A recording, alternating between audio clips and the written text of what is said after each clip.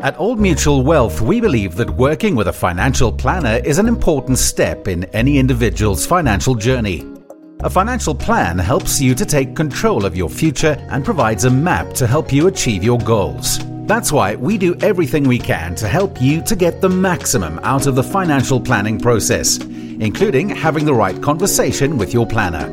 In this series, we ask and answer some hard questions you should ask your financial planner and some you should definitely ask yourself. We hope listening to these conversations will prompt a richer, meaningful financial conversation with your planner and help you take your wealth further. Olwetu Masanabo is a financial planning coach at Old Mutual Wealth. Great to have you on the podcast, Olwetu. Joining Old Mutual Wealth as a financial planning coach from January 2017 and been working there for over 11 years.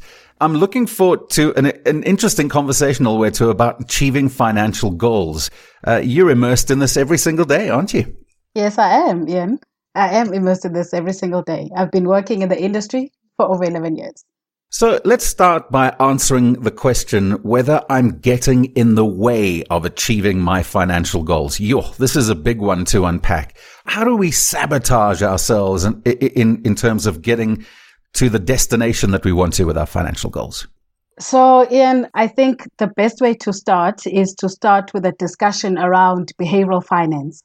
So behavioral finance proposes that psychological influences and cognitive biases affects the financial behaviors of investors and ultimately whether they achieve their goals or not. Okay, let's back up. Cognitive biases, those are big words. Give us some examples of that so we can grasp what you're talking about. So cognitive biases, they can be described as errors in our thinking when we are processing information that affects the decisions that we make. Some examples of cognitive biases that I can give you is, the first one I can give you is overconfidence. Okay, so overconfidence is when an investor places too much confidence in their ability to predict the outcomes of their investment decisions. And then the second one is anchoring. So anchoring is related to overconfidence, and it's when an investor makes their initial investment decisions based on the information available to them at the time. But then they don't change their forecast when new information becomes available to them. So instead of conducting a new analysis altogether, they just revise their old analysis. Then the third one that we can talk about is representativeness. And this is when an investor incorrectly thinks one thing means something else.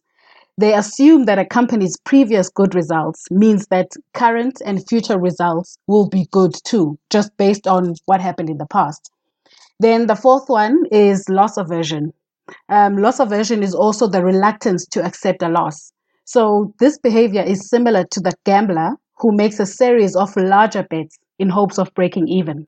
So I think those are the examples that I can give you. Olwetu, this is a very difficult one to extract your emotions from planning. Because honestly, when you lose something, you have an emotion. When you gain something, you have an emotion. It's natural human behavior. So as investors then, how are we affected by these emotions going forward, making critical decisions in our financial planning future? I think it's very critical that I start by first explaining how traditional financial planning does not take investors' emotions into consideration. Okay. So traditional financial planning assumes that as human beings and investors, we, A, are perfectly rational all the time. B, we care about utilitarian characteristics all the time. C, we have perfect self-control all the time. And D, we are not confused by cognitive errors or all the information readily available. So traditional financial planning does not take into account the nervousness we feel in our gut when we realize our investment is dropping in value, or the sense of loss and worry that we experience when we realize we have missed out on a big investment opportunity.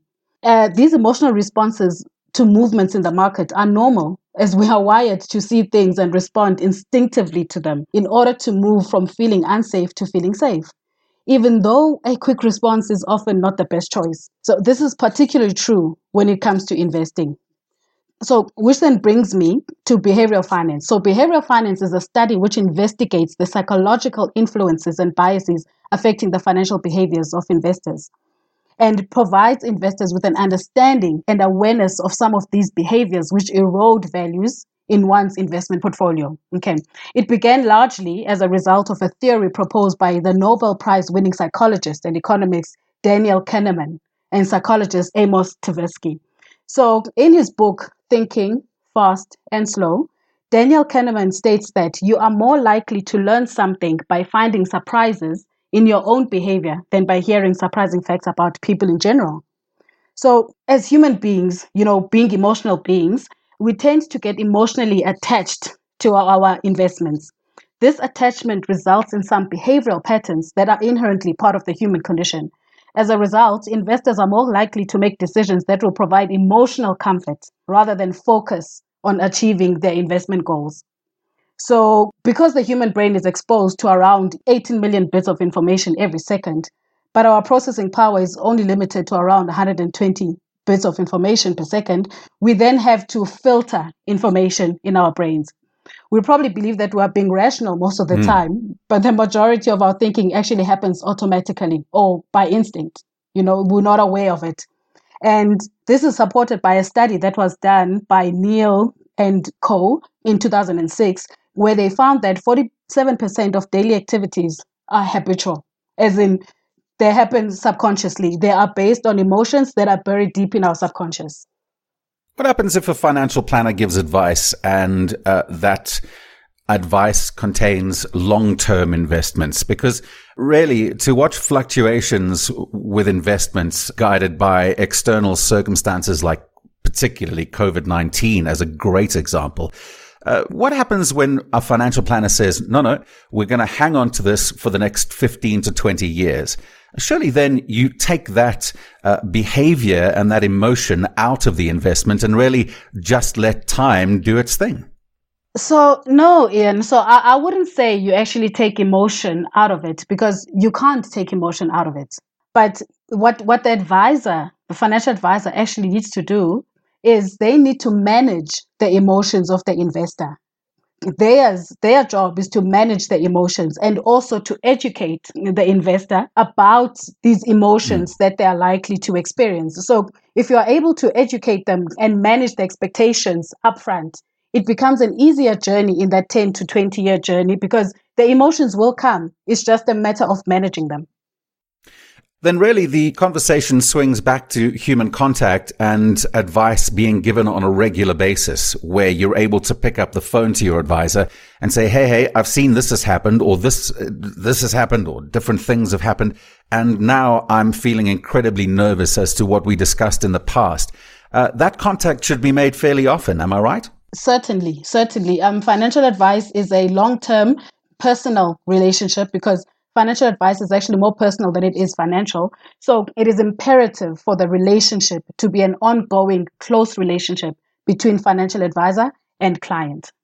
What happens when the client decides that they know better than the financial advisor? That's an awkward conversation to have. It is an awkward conversation to have. But what you'd most likely do as the financial advisor is to ask the client questions so that they themselves get to the understanding that they are in fact not the expert in this field. So the financial advisor must not get emotional about it, but they just need to lead the client to where they realize that the expert in the room is this person, but also not disregard what the client has to say, because ultimately the financial plan does belong to the client. Yes. So it does need to be a co-creation. So there needs to be agreement between the two. Alberto, final question for you then. How often should this financial plan be updated? I mean, that question is asking how long is a piece of string?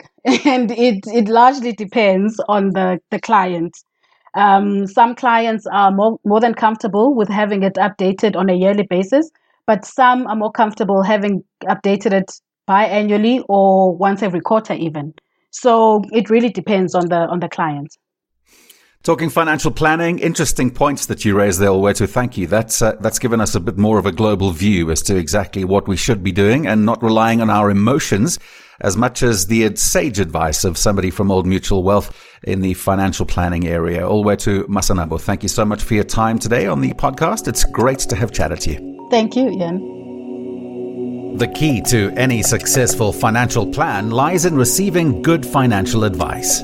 At Old Mutual Wealth, we work with financial planners that know this and truly partner with you to help you make the right choices. If you don't have a financial planner, choosing one may well be the most important step you take. Visit us at oldmutual.co.za/hard questions.